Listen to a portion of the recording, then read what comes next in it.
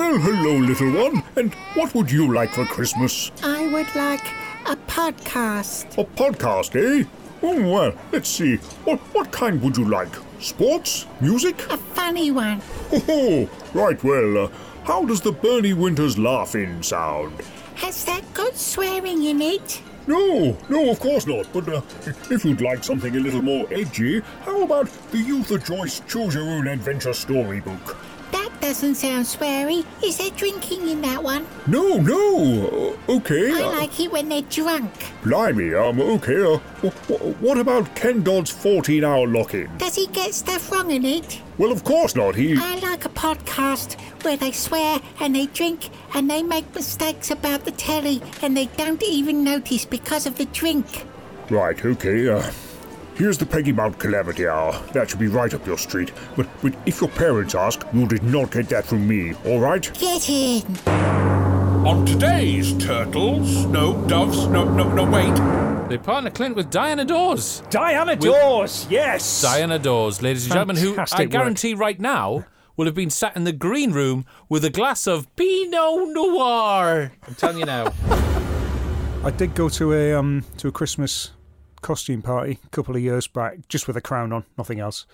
Well, I mean, I was wearing clothes. I mean, the only sort of costume you had me worried. I was like just the crown.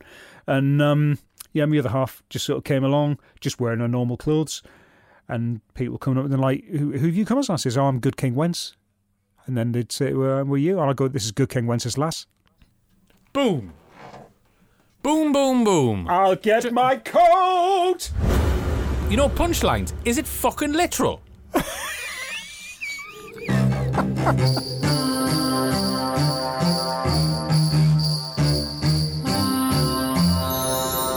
Are you all right? Hello and welcome to the second Christmas Peggy Mount Calamity Hour special. I'm Dr. Velvet. I'm Good King Blackout. And we're here to talk to you yet again about some festive telly. Yes, hello you. Thanks for joining us for our casual cultural critique of Christmas television, where Britain's best-loved battle axe is never far from our minds, because here, all roads lead to the mountain. If you're new to us, you can find info links for the programme we're discussing over at peggymountpod.com, as well as links to our socials and all the places you can listen and subscribe. And before we deck anything with boughs of holly, I've got to ask, what are you drinking? Sherry. What kind of sherry? Harvey's Bristol Cream. Of course. There isn't any other type of sherry. What's going on? What about you? I am on a can of McEwen's Export. Oh, yeah. See? That didn't arrive in my hamper. There we go. It's not on. I love an Export, me. Yep. Apart from anything, I like to dress like the guy on the logo. Mm-hmm. I have that coat. I'm not even joking. His massive I have that coat. But enough about him. Hang on. I've turned into Frank Carson. It's Christmas. I've had a Christmas drink. Blackout. Here's what's happening. I'm telling you now. Right, okay. Anyway, I was about to tell a joke there, but to be honest, I wasn't quick thinking enough. I didn't have a punchline. Unlike this lot. Punchlines was a half-hour game show from London Weekend Television, which ran on ITV from 1981 to 84. It was presented by comedian Lenny Bennett and revolves around the two teams of two contestants, one of which is a celeb, being given the feed line to a joke, then having to remember the most suitable answer from an array of punchlines read out by a panel of celebrity guests. Think of it as like a cross between Blankety Blank and Cards Against Humanity, only without being quite as good as either and also having adverts. The episode we have watched tonight is the Christmas special, originally aired on the 24th of December 1982. And we're all here to play Punchlines with Lenny Bennett. I absolutely love this. I should get a badge, actually, with that on, because so many of the programmes we discuss, yeah, I loved back in the day, but I really loved Punchlines. You know what it is? It always felt like everyone was having such a laugh on there. Everyone was their mate. Yeah. They all knew each other, and it felt like they'd all met in the pub, had a few bevies, and just thought, oh, actually, by the way, we are actually here to do Punchlines. Should we just go on and do it? The Punchlines was an afterthought. It was just a bunch of mates who'd met and thought, let's crack on. I had such high hopes for this episode. I do remember, I would have watched this back in the day. I don't specifically remember it. I had such high hopes for it, with it being Punchlines, with it being the Christmas Eve episode. Yeah. and with certain people who were on it, I thought, this is just going to be light entertainment delight. This is going to be wonderfully chaotic, so entertaining. What an anticlimax. Despite it veering over the line of good taste on a couple of occasions, let's leave that one to one side. Agreed. There is something nicely shambolic about this. Yeah. At this point, we're over a year into Punchlines being broadcast on TV, and not one of the contestants or panellists has the first fucking clue about how the game works. At all. The contestants, they're just picking random answers from the panel until a process of elimination finally scores them 10 points, and no one's really keeping track of the scores or really caring. I've got a bit about the prizes here, but let's talk about the show more first. No, that's fine. Let's. Well, I'm gonna go into contestants. Clint. Good Lord. Never judge by appearances, but all I'm gonna say is 2 words. Well, it's actually 1 word, which is hyphenated. Befucked. Because, good God. And who do they partner Clint with? They partner Clint with Diana Dawes. Diana Dawes, yes! Diana Dawes, ladies and gentlemen, who I guarantee right now will have been sat in the green room with a glass of Pinot Noir. I'm telling you now. We've got to the point, Blackout, where we're self-referencing. I like how she spends most of the show basically having a stare-off with Faith Brown to decide who's got the most magnificent hair. Stop. Each of them just bearing their manes like furiously shimmering elemental clouds. It's fucking terrifying. My notes right here state the following. Diana Dawes plus Faith Brown. Dash. Is there some beef there? Because Faith gives her punchline a Zsa Gabor. And she reads it out doing an impression, and Dawes goes, What's Zsa Gabor got to do with that? Yep, yeah, she's basically like, the fuck is she doing? Is she meant to fucking be on this programme? That's what Diana Dawes says. Yeah, we all know impressionists have got to shoehorn in some kind of reason for them to showcase themselves as an impressionist. Yeah, and the protocol is, to let that go. Other performers will go, yeah, they need to do that. So fair enough. Dawes isn't. Dawes may as well have said, "What are you talking like that for?" Do you know what I mean? She is not letting. There's something has occurred. Something has occurred in the past or backstage, but something has occurred. I'm telling you now. Somewhere on a cutting room floor, there's a bit of videotape with her just swiveling around in a chair and Lenny Bennett going, "It's my punchline with that one again." Yeah, right. I thought she was going to go around the Lambert. You know that, yeah. Or Dawes saying, punchlines, is it fucking literal?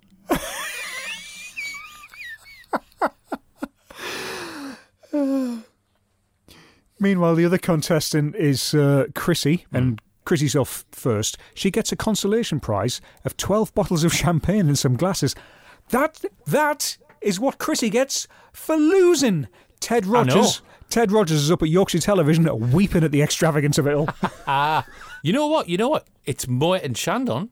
So yeah, That's like in the 80s, 40 quid a bottle. That's a hell of a price for then. That's London Weekend Television, isn't it? That's where the well, yeah, you're right. That's where the budget goes. And she gets partnered with Freddie Starr. We all know Freddie Starr, of course, who's a man who basically looks like he's having a chemically induced breakdown for the entire show. Freddie Starr, right? So back in the day, this is 1982, isn't it? Yeah. Yeah, it is, yeah. Christmas Eve 1982. 9-year-old me would have leapt up and down at the prospect of Freddie Starr being on a show, because Freddie was renowned for just being that element of chaos, that chaos demon that would have he's the naughty schoolboy in the class. Now that you do surprise me, because while obviously, I know when we're talking about blankety blank, your sort of gold standard for that is Kenny Everett, and he does that so well. I would have had Freddie Starr in sort of your eyes more as being on the same shelf as Mike Reid, where there's just something inherently untrustworthy about the guy. I'm looking at him on this, and I'm like, this is why. It's not that I've ever sort of disliked him. I could never connect to his comedy. No. You're absolutely right. There is that And you know what? You can tell fellow performers who were on stage with him felt the same thing. Right. There was a frisson of absolute danger. Yeah. Oh, God, yeah. Without a doubt. But as a 9-year-old kid, he represented chaos. He represented... anything could happen here, and he's just going to turn it all upside down, and it's going to be hilarious. Wow. Lenny Bennett is having none of it. All of a sudden, Bennett knows he's not in control of that room. Absolutely, and he doesn't like it. Whether Bennett's on the clock or whatever, I don't know what's going on, but it's not happening. Clearly, something's been said. We've literally got 20 minutes in your mind. Wrap it up. Just get on with the game. And they have to, because, let's face facts, round 1 goes on forever. Even he mentions that. That is quite nice. So who else have we got as celebrity panellists? We got Judy Gridley. I looked her up. She used to be in Coronation Street. I sort of recognised the face, but I didn't. Who the fuck is Albert Pontefract? Who the fuck is Albert Pontefract? I recognised the face. I have no idea where. I think he's just one of these people that would crop up on panel shows. Yeah. But, and Alison Clare, who is like a fish out of water in this, by the way. Yeah. Interesting bit of trivia for you. Isla St. Clair was born on the Isle of St. Clair, just off the northeast coast of Scotland. Her parents called her that to commemorate it because the island was demolished in 1953 to make way for a gas pipeline. It's true that. You can look it up. Oh, I think I'd better. We've got singer and actor Joe Brown, bringing his own bit of sort of East End menace. Joe Brown. He was the 80s Danny Dyer, isn't he? Well, speaking of which, why does Joe Brown sound so much like Alan Ford? This is Joe Brown. I got a red one that glows in the dark. This is Bricktop in Snatch. You're always going to have problems lifting a body in one piece. And this is Joe Brown. Train it to jump over fences. And this is Bricktop again. As greedy as a pig. And I'll let you work out which one this is. You stop me again whilst I'm walking and I'll cut your fucking Jacobs off. Joe Brown is basically there. He's about to feed you to the pigs. Good Lord. The only reason Good he's Lord. on edge is because he doesn't know which way Freddie Starr's going to go. So he's just trying to fucking take his measure of the room. Good songwriter of a daughter. Oh, hell yeah. She never knew when to stop. Anyway, go on. Meanwhile, bottom right-hand corner, Kenny Lynch, coolest cat on the block there. Absolutely fantastic. Again, completely out of place on the show, but bless him. Yeah. Of course. But he was a mainstay. He was back series after series. Yeah. But then again, there was a core set of punchliners who were constantly back. Yeah. Good old him. Good old Lynchy. So we wade through the different variations of the game. Where they're changing seats, they're doing whatever. Basically, repetition of the same rules.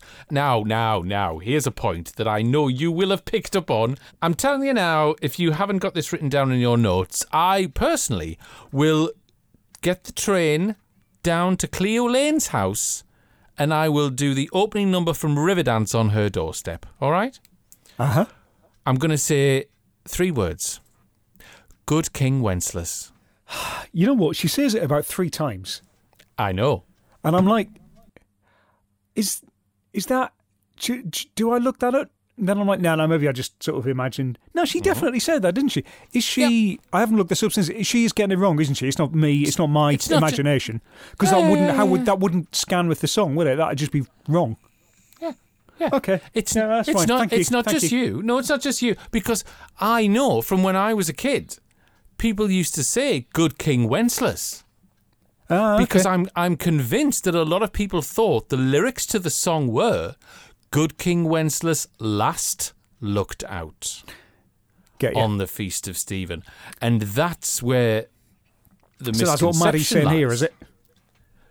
She's basically saying "Good King Wenceslas," and I thought, it isn't. The title is "Good King Wenceslas lass." Mind.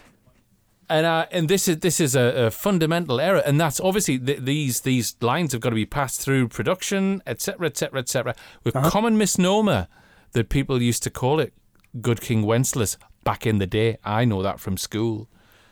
It was only in later years that I actually realised it's actually Good King Wenceslas Lass, and that must have carried on nationally through this country, creating all kinds of offence. Yeah, probably.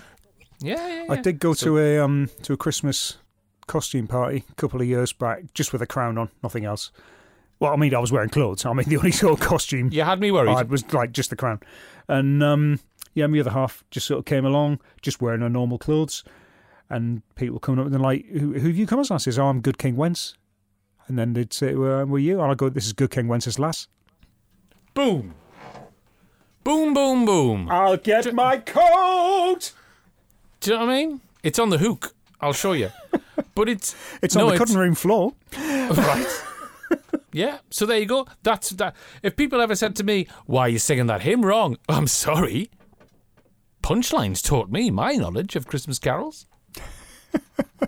Anyway, at the end of the day, Lenny gives no fucks. And speaking of which... No, really. He gives no fucks. And he gives Clint a Ferguson Video Star as the prize. He's not meant to. He's supposed to give him some hi-fi equipment. But no, he gets the VCR. He's away with a Ferguson Video Star. Kaboom. Question. Aye. How many pegs would you put in the Ferguson Video Star? Well, I press the button so that the top flap bits up. Right. And then I would slot along there probably 5 glittery pegs out of 9. 9? There are better episodes than this, but it's good fun when it works.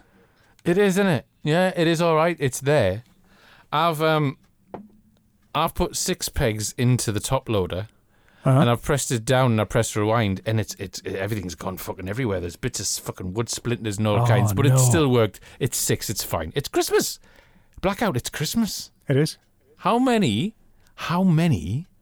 steps up the Ferguson Video Star will it take you to get to the Montagna? I can do it in 3.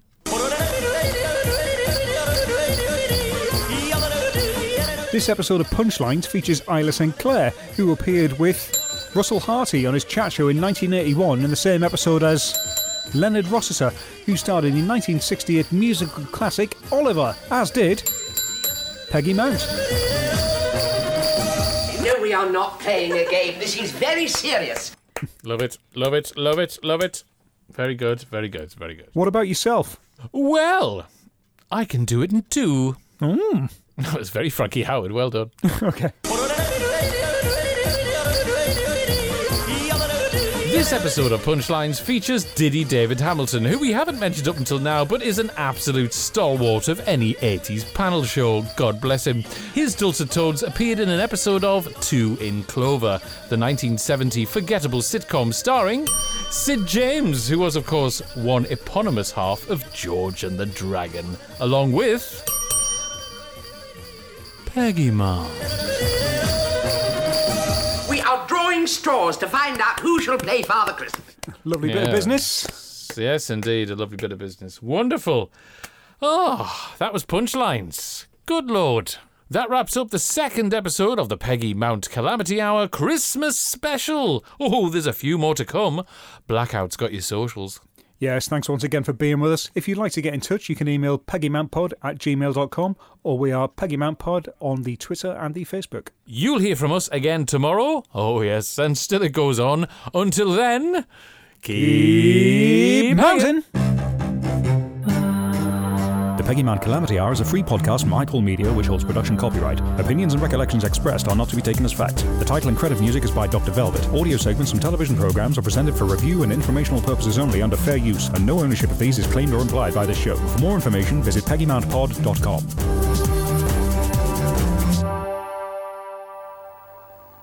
At Greens at Debenhams, you'll find the exciting Atari games for all the family, like Star Raiders, Pac-Man, and the fabulous E.T. So get the Atari console for $89.95 and the cartridges from $14.95, and have Christmas pictures developed by Kodak saving 20% at Greens at Debenhams. Where can you find Christmas presents people will love opening? Whether they enjoy discovering new worlds or new hobbies. The latest high-tech games, relaxing music or heavy rock. Watching videos people can't wait to see. joining in the fun and games, or drawing and painting. You'll also find all sorts of Christmas decorations, including advent calendars. There's more to discover at WH Smith.